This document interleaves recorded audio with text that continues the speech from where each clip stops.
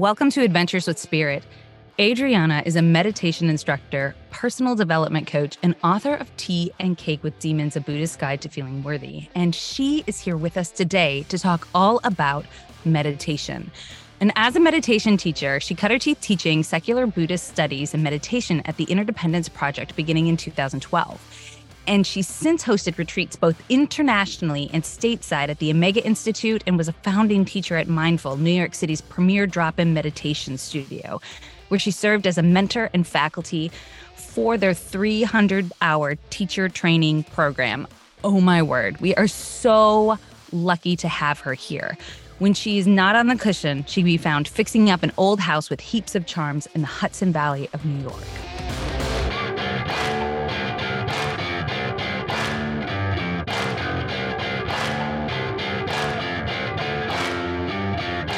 Hi, I'm Adreanna. And I'm Jessica Paschke. We are psychic mediums who like to consider our spiritual experiences as adventures. We've discovered that sometimes the adventure is wonderful and unexpected, and sometimes it's really uncomfortable. So join us as we chat about spiritual adventures and answer your questions, giving you specific tools and practices you can use to navigate the journey with more confidence. Welcome to Adventures with Spirit.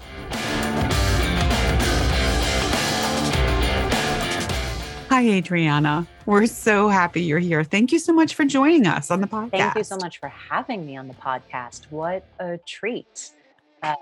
I'm thrilled to hear everything you have to share. We are so excited you're here. I have to say, I have to be totally open here. I've known Adreanna since my 20s. So we were roommates when we were both working in a restaurant together in New York City. And so we've had lots of adventures together of our own outside the spirit realm, for sure. And so it's always a joy to have her light and her presence, her energy enter a room. I know this intimately. So we're so glad that you're here and to talk about meditation. I mean, you're like the expert in this. Like, it's so wonderful. You know, I think one of the most common things we hear from our listeners and our clients is how hard meditation is. And I think that part of that is their perception of what meditation is and is not. And so can we just get that off the table right away? Like, can we just talk about that for a second before we dive into the details? Absolutely.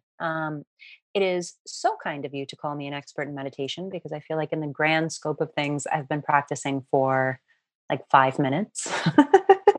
In the grand scheme of things, very, very kind. And I think one of the things that I appreciate the most about the practice of meditation and just the whole perspective and attitude around meditation is that it is something that we never really become an expert in, which speaks right to your question, because I think one of the greatest obstacles that we can potentially face to a meditation practice is the sense that we should somehow be good at it. And not only should we be good at it, but we should be good at it right off the bat. That it is so simple as a practice, right? It is so simple. And you hear all of the rhetoric around it talking about how simple it is, that if you can sit down for 5 minutes and just be with your breath, that's it. That's all there is to it. And yet, and yet,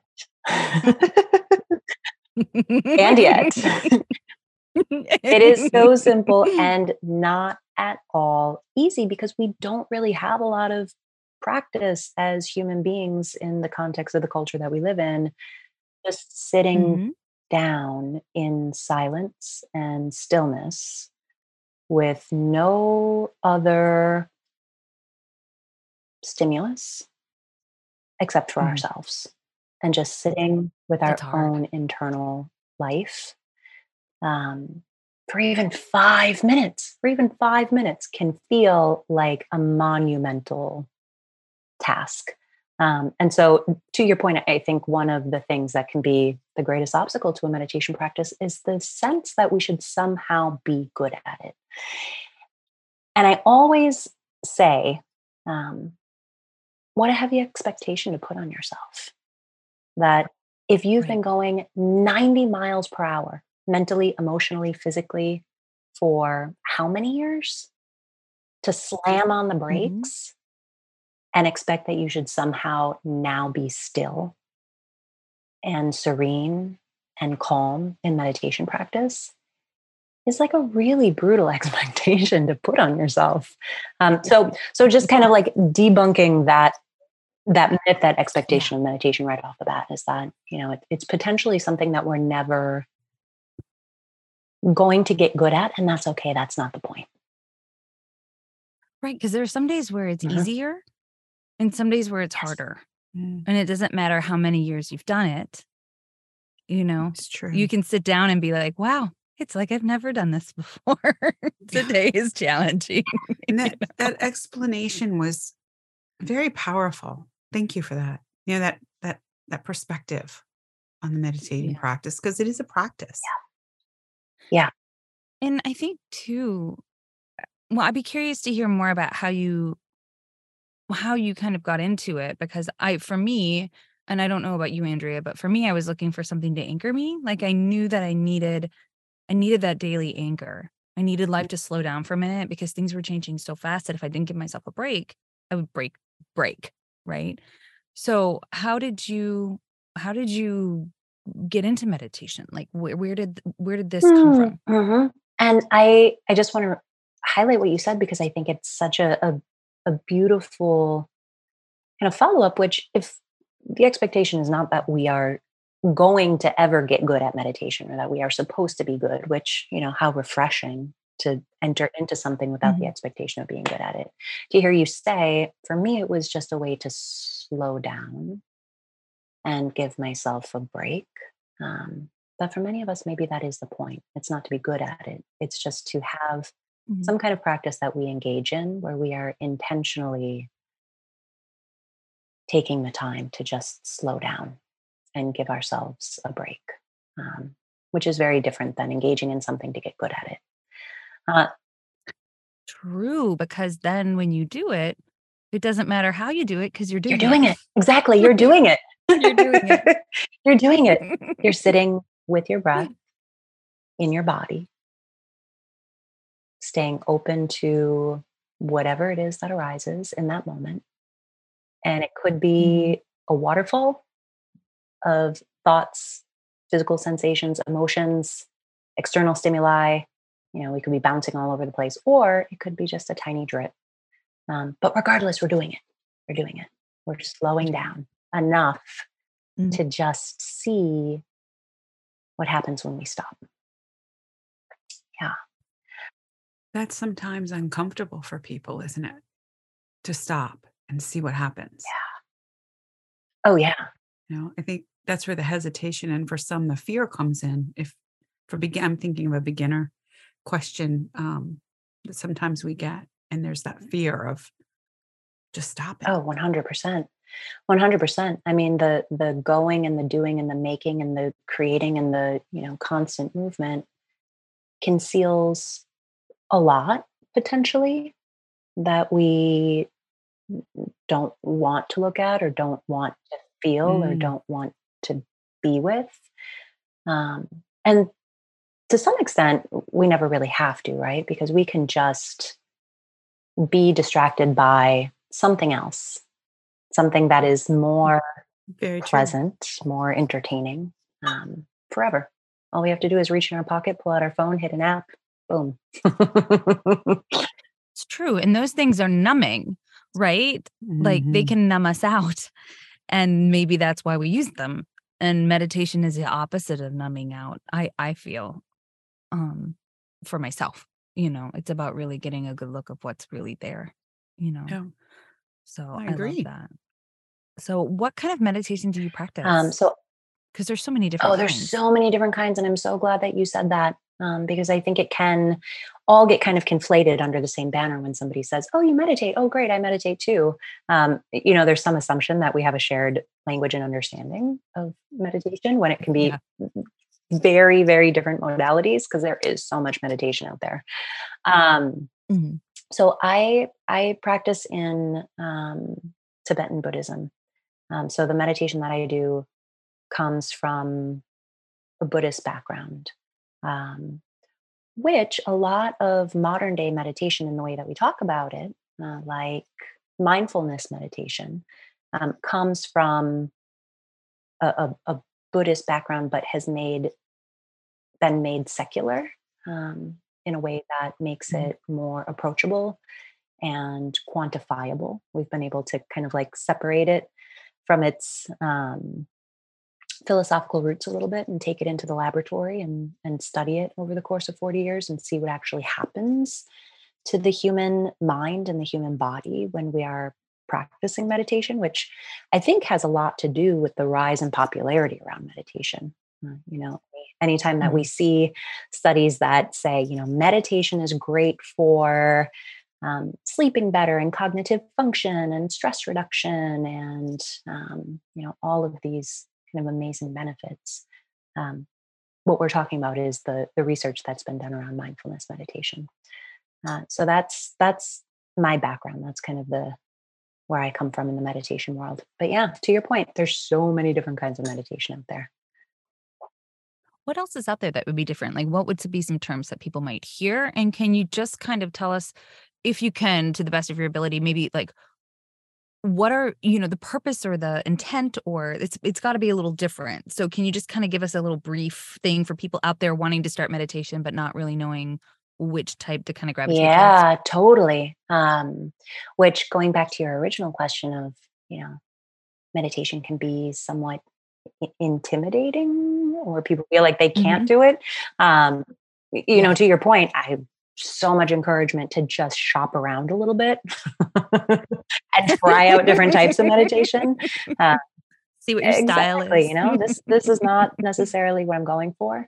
Try out something else. So one of the forms of meditation that is distinctly different, but that I think has also kind of entered the popular lexicon, is Vedic meditation. So Vedic meditation is TM, Transcendental Meditation. It is, the Beatles, the Maharishi, the David Lynch Foundation, Deepak Chopra, mantras, receiving your mantra, meditating twice a day, 20 minutes. That all falls in the Vedic end of meditation. And one of the best ways that I've heard it described from a Vedic practitioner is that the purpose of Vedic meditation is to transcend the mind, whereas the purpose of any of these kind of Buddhist-based meditations, like mindfulness or loving kindness, or is to tame the mind.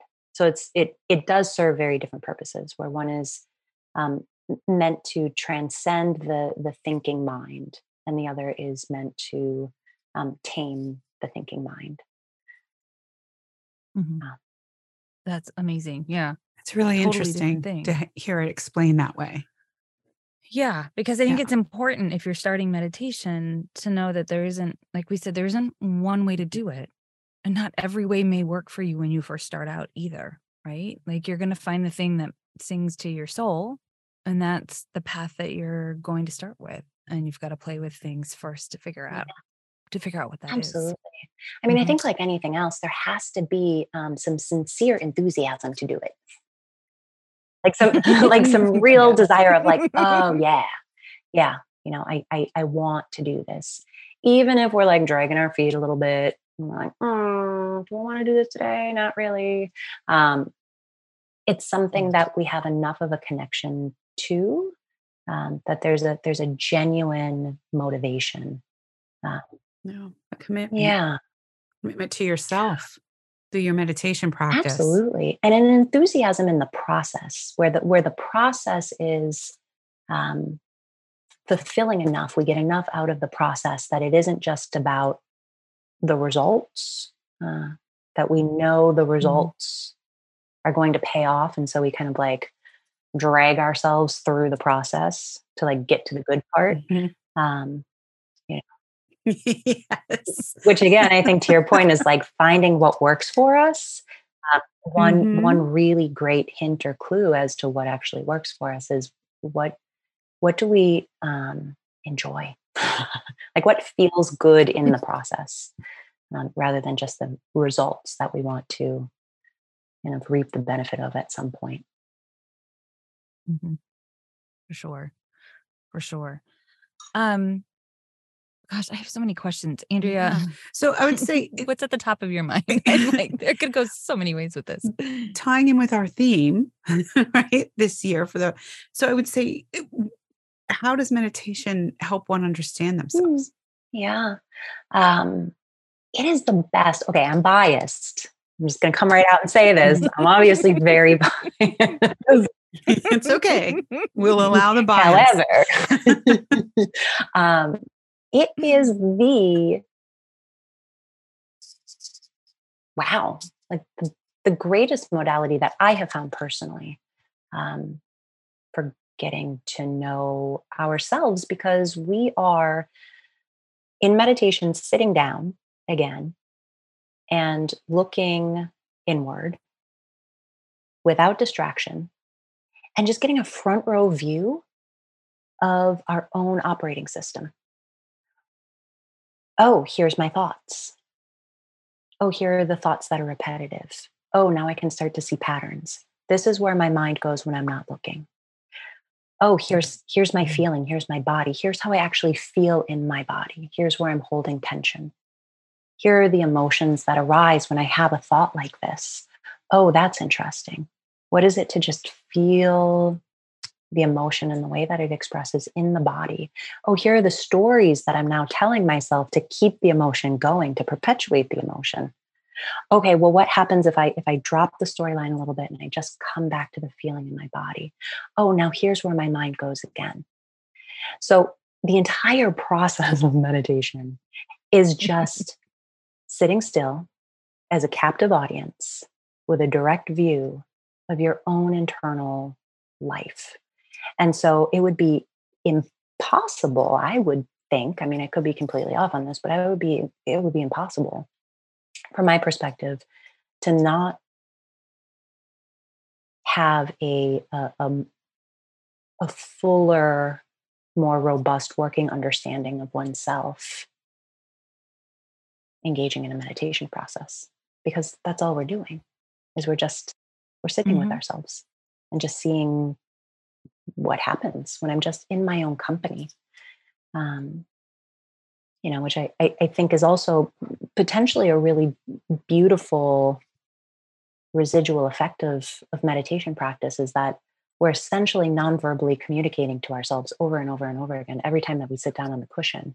Hey, you know what? My own company matters enough to me. It's worth enough to me that I'm willing to make space and time for it. Yeah, I love that. I do And I like too. the way you described, here's my body, here are my thoughts. Oh, this is the stories. Did y'all hear how much was going on? Like, I know the common misconception is you're going to close your eyes, you're going to breathe, and your mind's going to go blank. And y'all, that maybe would happen, but that's not necessarily, you know, the point. When you're observing so many other things, right? Like so many other things before you're even looking at that. And there sounds like there's just such curiosity that comes with the way that you meditate. Like, oh, I wonder why this feeling is connected to this thought, and I wonder what this story is connected to that. And you just kind of keep pulling yourself back into the moment. But I love how you describe that. I think it's really important for people to understand, or get a glimpse of Yeah. that. Yeah, absolutely. I mean, that curiosity piece that you just highlighted is so key, and it's right there in the instruction manual. One of one of the definitions of mindfulness that I come back to over and over and over and over again, because it really is like such a pithy little how to, when it comes to Mhm. a mindfulness practice, whether it be sitting or engaging in the world mindfully, is laid out by John Kabat-Zinn, who founded mindfulness-based stress reduction. And he says that mindfulness is the awareness that arises when we're paying attention on purpose in the present moment and without judgment. And it's that non-judgment piece that I think really distinguishes what a mindfulness practice is, rather than just like everyday paying attention, right? We're paying attention in a particular way, which is non-judgmentally. And the inverse of judgment is curiosity. So one could say that we're paying attention in a way that is very present and curious. Huh, what's this? What's here? Those some of our favorite words, aren't they, Jessica? They are. I'm curious. So I'm thinking of duality of our audience. So I know we have some beginners, welcome. And we have some people who are, advanced, have been doing their work or practice spiritually or meditating for many years. So can you give us kind of a brief intro for both of those audiences so we can meet people where they are? Yes. Kind of an overview of like, how do we get started, or how do we take it deeper? Take it deeper. Yeah. Yeah. Yeah. I think getting started, there are so many phenomenal apps and recorded meditations out there. So in getting started, again, I think we want to clear away as many expectations as possible, just to give us the easiest inroad.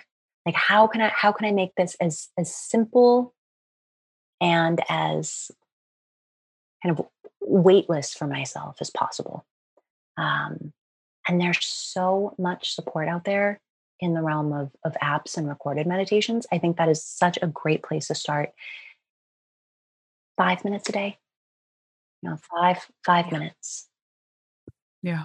And release expectations. Yeah. Of what it should be. And I think, even for people who have been practicing for a while, you practice for a while and you get a sense of like, oh, this is a good meditation. I want all of my meditations to be like that one time when I was sitting in the sun and it was like warm and I was wearing a cozy sweater and I had my warm tea and like, it was a perfect day. Good. And, such a good, like I now want all of my meditations to feel like that. And if they don't, then it wasn't a good meditation. So I think even for people who've been practicing for a while to release any expectation of what it could be or what it should be, which, going back to curiosity as being a favorite word in this space, it allows us when we step into our meditation practice to go, let's just see what this is. It allows our meditation practice an opportunity to surprise us because it could be anything. It's pure potential. When we walk into it with no expectations, it is pure potential. Yeah, that's wonderful. And just because it's different doesn't mean it's bad or it wasn't as good as something before. Yeah. Right. I'm sorry. I need to go now because I just want to go meditate. I'm just sitting here going, I'm loving this, but I'm like, oh, I want to go get surprised right now. I'm so curious what the surprise will be. Which, of course, I mean, to your point, Andrea, is something that it's an attitude that we develop in sitting meditation practice that we can take off of the cushion. And the more, and I'm sure I'm not telling you anything you don't already know, but the more that we become familiar with what the lived experience is of being in the present moment, and just how it is like, ooh, it's like crackling, right? It's so immediate. It's like crackling with possibility and potential, and like anything could happen. I once had a TV producer tell me that the thrill of live television is like, boom, anything can happen. Like in any moment, the unexpected. And that is something that people live for, right? Like we love that feeling of like, ooh. The adventure. Yes, exactly. Exactly. The adventure. And the same is true in meditation practice and really in life. Wow. So there it is. I'm just like, I know. I'm just sitting here like, I skipped my meditation today, so I need to go right now. Thank you. And I mean that genuinely. I'm like, yay. Have you ever gotten to the end of an Adventures with Spirit episode and wished it had gone on longer? Well, you're in luck. Do you know that most of our episodes have extended versions? It's super easy to unlock the extended version of any episode. Just sign up for our free newsletter and we will drop that extended episode right into your inbox. So head on over to www.adventureswithspirit.com to sign up today. I know that we all have different experiences in life that we bring in to our meditation practices, but I had someone message me just a few days ago. Actually, it coincided with this. I thought it was what an interesting thing to drop in my inbox. And they want to meditate, but due to whatever, they're afraid to close their eyes. That makes them panic when they close their eyes. Or afraid of that sensation that happens when they close their eyes. Can you speak a little bit about that and the ways that we can adjust our meditation practice to fit our lived experiences? Yeah, absolutely. So the good news is that traditionally, mindfulness meditation, shamatha practice, which just means calm abiding in Sanskrit, that's where mindfulness practice comes from, is practiced with eyes open. With eyes open. Fantastic. Because if we are essentially becoming more familiar and more intimate with our moment-to-moment experience, that also includes our environment. Our environment becomes very much a part of our meditation practice, where we're holding internal and external stimuli in this kind of like big, wide open field of our awareness. So historically, the practice is done with eyes open, just sliding the gaze down the bridge of the nose so the gaze is cast 3 to 5 feet in front of us. And rather than looking at anything specific, it's almost as though we're looking through space. So the gaze becomes really soft and hazy. Mm-hmm. And in that way, we're able to take in our peripheral vision and just stay open to our surroundings. Which can be very grounding in a practice. There's something so sobering and immediate of knowing, oh, I'm here. I'm right here. I'm not anywhere else. I'm just right here. It's that present moment. Yeah, absolutely. So that's the good news, is that historically, practice is done with eyes open. So if it feels a little bit claustrophobic or unsafe to practice with eyes closed, that's a really good option, is to practice with eyes open.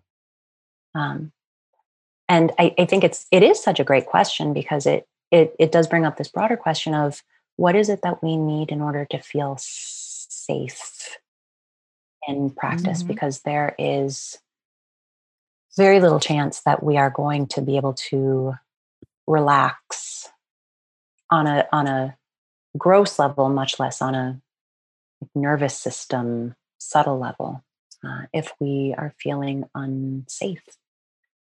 So doing whatever we need to do to feel safe and to remind ourselves that in this moment, there's so little happening in the present moment. There's so little happening in this very moment. I am safe. Yeah. I love that. 100%.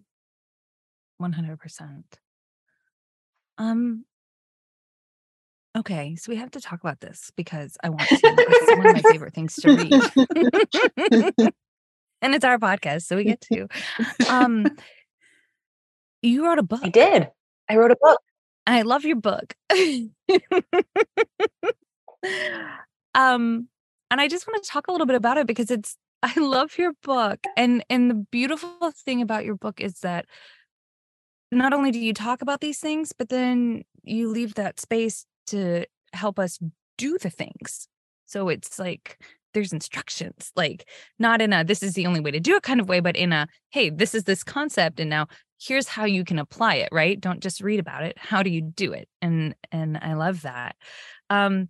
So I just want to know, like, first of all, why did you write the book? Like, where did the idea come from? Like, what did you wake up one day and thought a book needs to be written?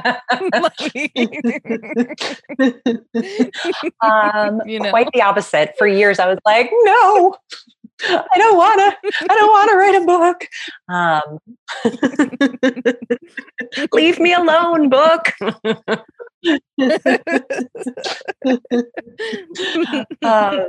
I love it. Yeah. It came out of the inspiration to write the book. And then again, I like resisted it for a while just because I am a commitment phobe. This is going to take some time to like sit down and write a book, which it did. It took from beginning to end about 3 years to write the book. Something that I was never told in writing a book for an established publisher is that the editing process of a book takes a year unto itself. Like spending a year and a half writing this manuscript, getting it just the way that you want it, handing it into the editor, and then they slice it into little bits and hand it back to you in a body bag. And they're like, here you go, rewrite half the book. And that begins a year of editing. So I knew going into the process, I was like, okay, I'm going to need to commit if this is going to happen.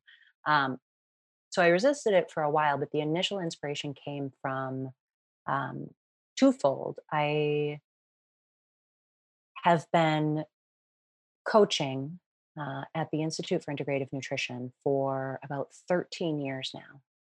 And it's a really cool piece of my work that it's kind of on the side a little bit.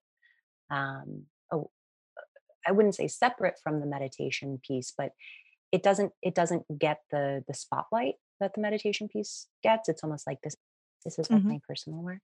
This is what I do on the side. Yeah.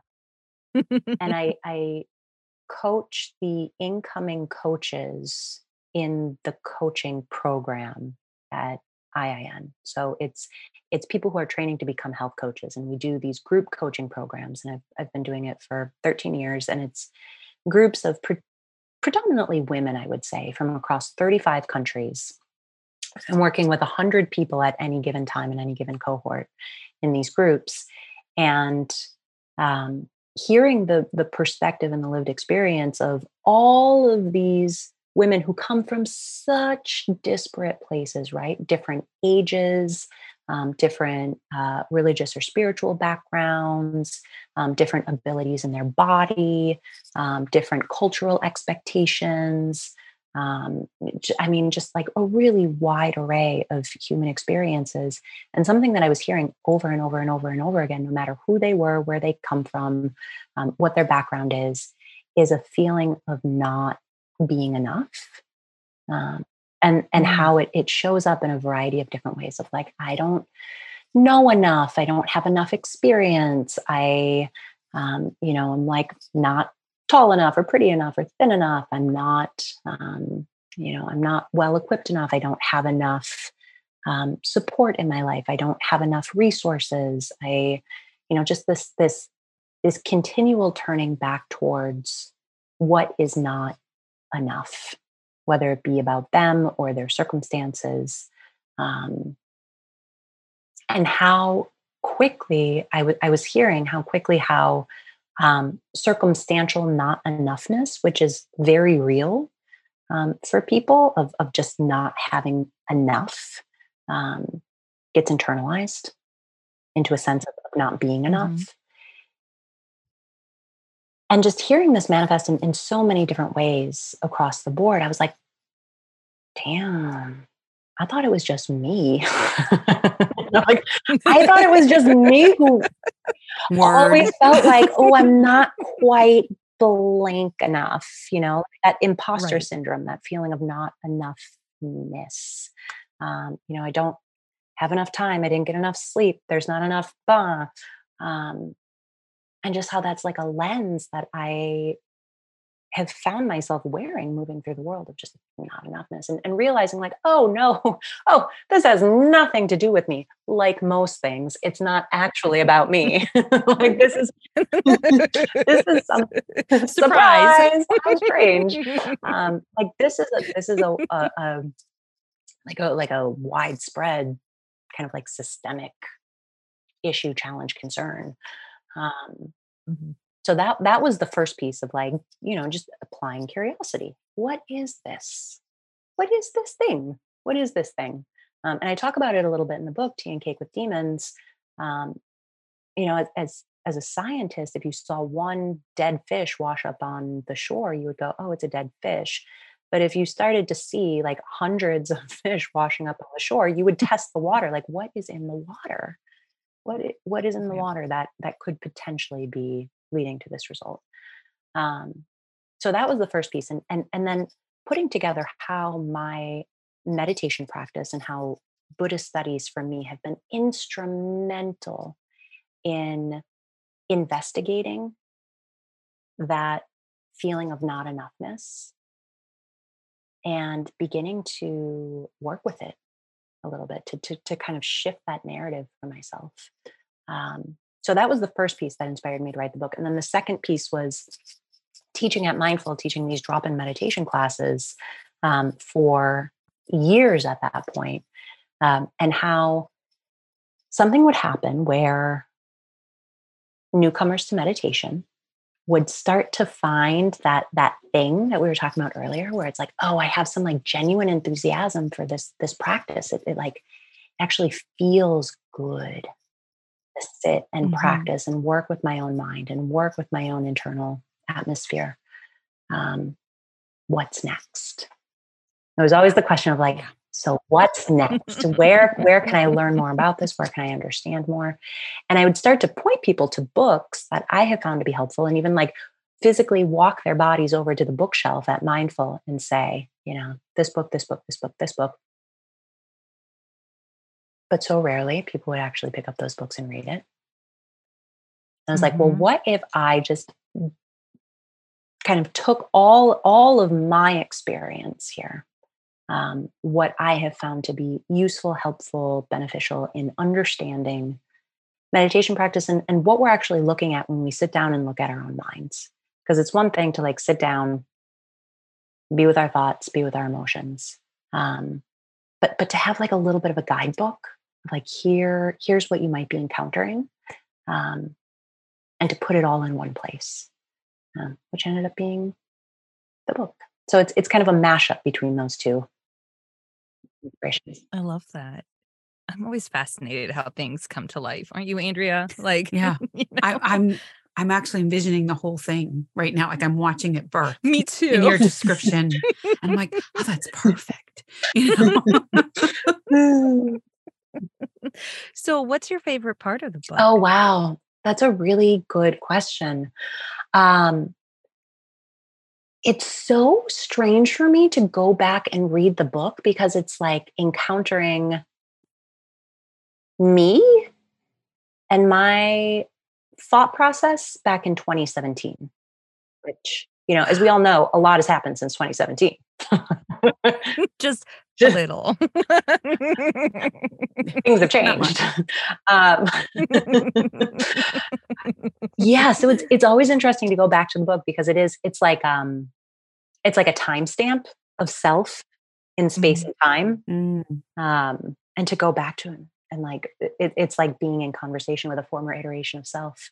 Um, mm, yeah, so that's probably my favorite part of the book is being able to go back and like be in conversation with a former iteration of self, and just see like what has shifted for me since then, and how I think about these Mhm. things differently, and maybe my understanding has gotten like richer and fuller in some places.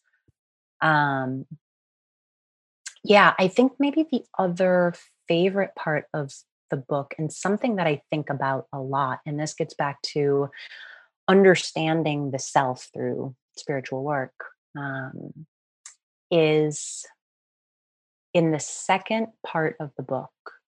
Um, I get into the Four Noble Truths of Buddhism. And the second noble truth is the reason why, as human beings, we experience suffering. Like, why do we experience suffering? So, first noble truth is suffering exists, period. It's just a part of the human experience. And it comes in a lot of different shapes and forms, everywhere from like low grade annoyance and frustration, or even just like feeling like a little kind of restless in your own body, right? Where it's like we're always kind of like looking for the exit, always looking to kind of like, I don't know, spice it up a little bit, or, you know, make things just like a little bit better. Maybe if I like shift my arm, or, you know, like scratch that itch, like there's this low grade restlessness that we feel just in being human. All the way up to like very discernible suffering, where it's like, oh, yeah, oh, wow, yeah, okay, yes, clearly level 12 suffering, heartbreak. Right.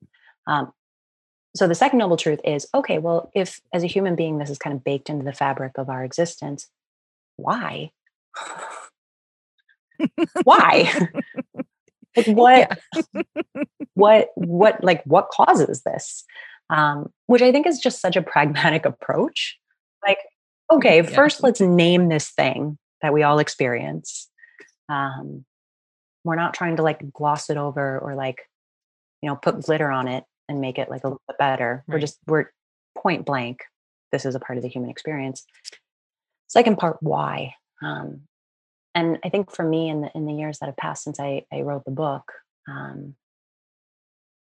that has been sort of the realm of my practice, is that second noble truth piece. And where I find myself the most interested is just in understanding these three root poisons. So hypothetically, from the perspective of Buddhist philosophy, the reason why we as human beings experience dissatisfaction, discomfort, suffering of any shape is because of attachment, clinging, fixation. There's something that we like, love, want, and we get very attached to that very quickly, which is just a part of being a human being. Nothing wrong about that. Nothing bad. There's the non-judgment, right? We're just looking at this in a non-judgmental way. Absolutely. It's just baked in. The second piece of it is aversion or aggression, which is what tends to happen when our attachment doesn't get what it wants. And it's a strong sense of like, no, I don't want that. There's a pushing away of anything that is uncomfortable, anything that is less than preferable. I don't want it. And generally, we're like vacillating between these two polarities all the time. I like this, I don't like that. This is delicious, this is disgusting. I want this, I don't want that. And like always kind of navigating the world from this orientation of like pushing and pulling, which, you know, from this perspective is where all tension, all stress is created, is in the pushing and pulling between I want and I don't want. And then the third root poison, which I think is really interesting, is ignorance. It's called ignorance, which could be ignoring. So ignoring ignorance, which is turning away from the kind of like, I can't even look at this, so I'm just going to pretend it doesn't exist. Which again, you know, staying busy and is like is a really good form of just like not looking, not seeing. Or it could show up, ignorance could show up as the way in which we tend to centralize ourselves in every experience. So it's a silly thing to say that like we kind of never grow out of feeling like we're the center of the earth. You know, like, and you can, I mean, Jess, I wonder if you've seen this in your daughter, there's a period that we go through where it's like everything revolves around me. I, me, mine. This morning, I was dead asleep. And this little person comes into my room and goes, "When are you waking up? Because I'm awake." Right. And I was like, "It's the first night I've slept through the night." And I was, "Could you not just let me be?" Totally. I mean, it's seen so clearly through kids, but we we kind of never grow out of that sense of like, right. but what about me? So we're always just kind of trying to like rearrange our circumstances around I, me, and mine. What about me? So these three pieces, and particularly kind of like that self-centralized idea, Mm-hmm. and then how can I get what I want and avoid what I don't want, leads to all of the tension, the stress, the suffering, the discontent, the dissatisfaction. And so it really is a practice of working with these three pieces, kind of massaging them, not denying them, but really getting curious about them. Where and how does this show up, and how does this potentially self-perpetuate my own suffering? Right. And on what level or what degree is this showing up? Yeah. Right. I mean, if you're in level 12, there may need to be some adjustments, if it's in your control to take that down or whatever. Right. But to what degree is it showing up? Because, when you describe that push and pull, it sounds exhausting. No wonder a lot of us are tired. Mhm. Right. I mean, ooh, but it's so easy to back and forth. relate to.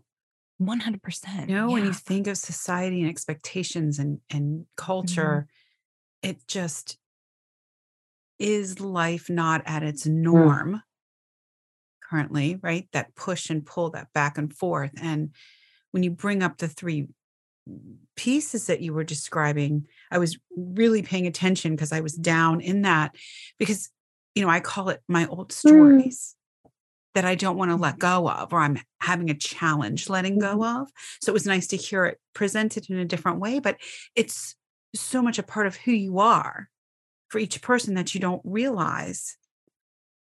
You just keep bumping up against it. And you're like, why am I bumping up against you? I know that you're not helpful any longer. Yeah. Mm-hmm. Yeah. And then that's where meditation comes in. Mm-hmm. Slowing you down enough to see that you're slamming yourself up against a wall. Mm-hmm. And do you want to keep doing that? Yeah. Entirely. Yeah. So beautifully said. Yeah. Interesting. I love that. My mind is working faster than the rest of me.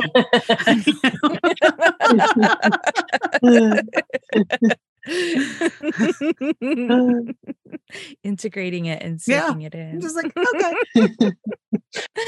I love that. So tell us, how can people find you?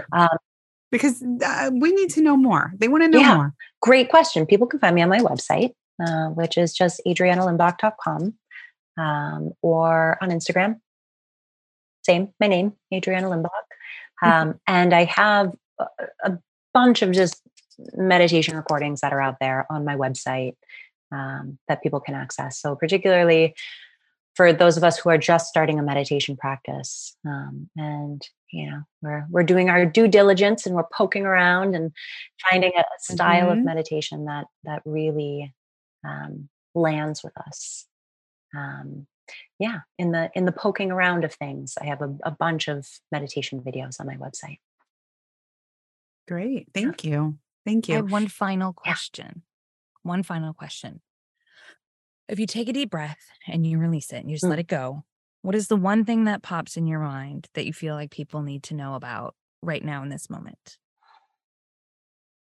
I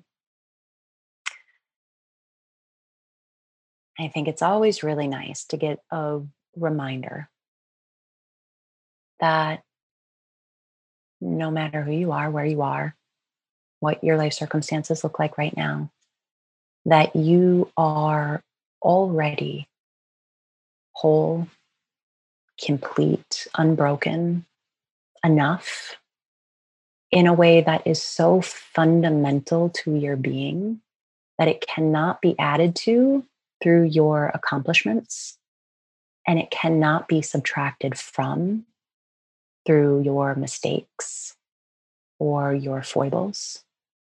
It is just the essential baseline of who you are by virtue of being a human being. Whole, complete, enough, unbroken. Oh, I love that. Yeah. Yes. On that note, thank you. Thank you. No more words. That was it. Thank you. Thank you for having me. Thank you for inviting me to chat with you. Welcome. Thank you for coming Hey, everybody. on. Listen, have a nice adventure this week. I hope you get to try something new and perhaps go to her website, Instagram, and poke around some meditations. Thank you.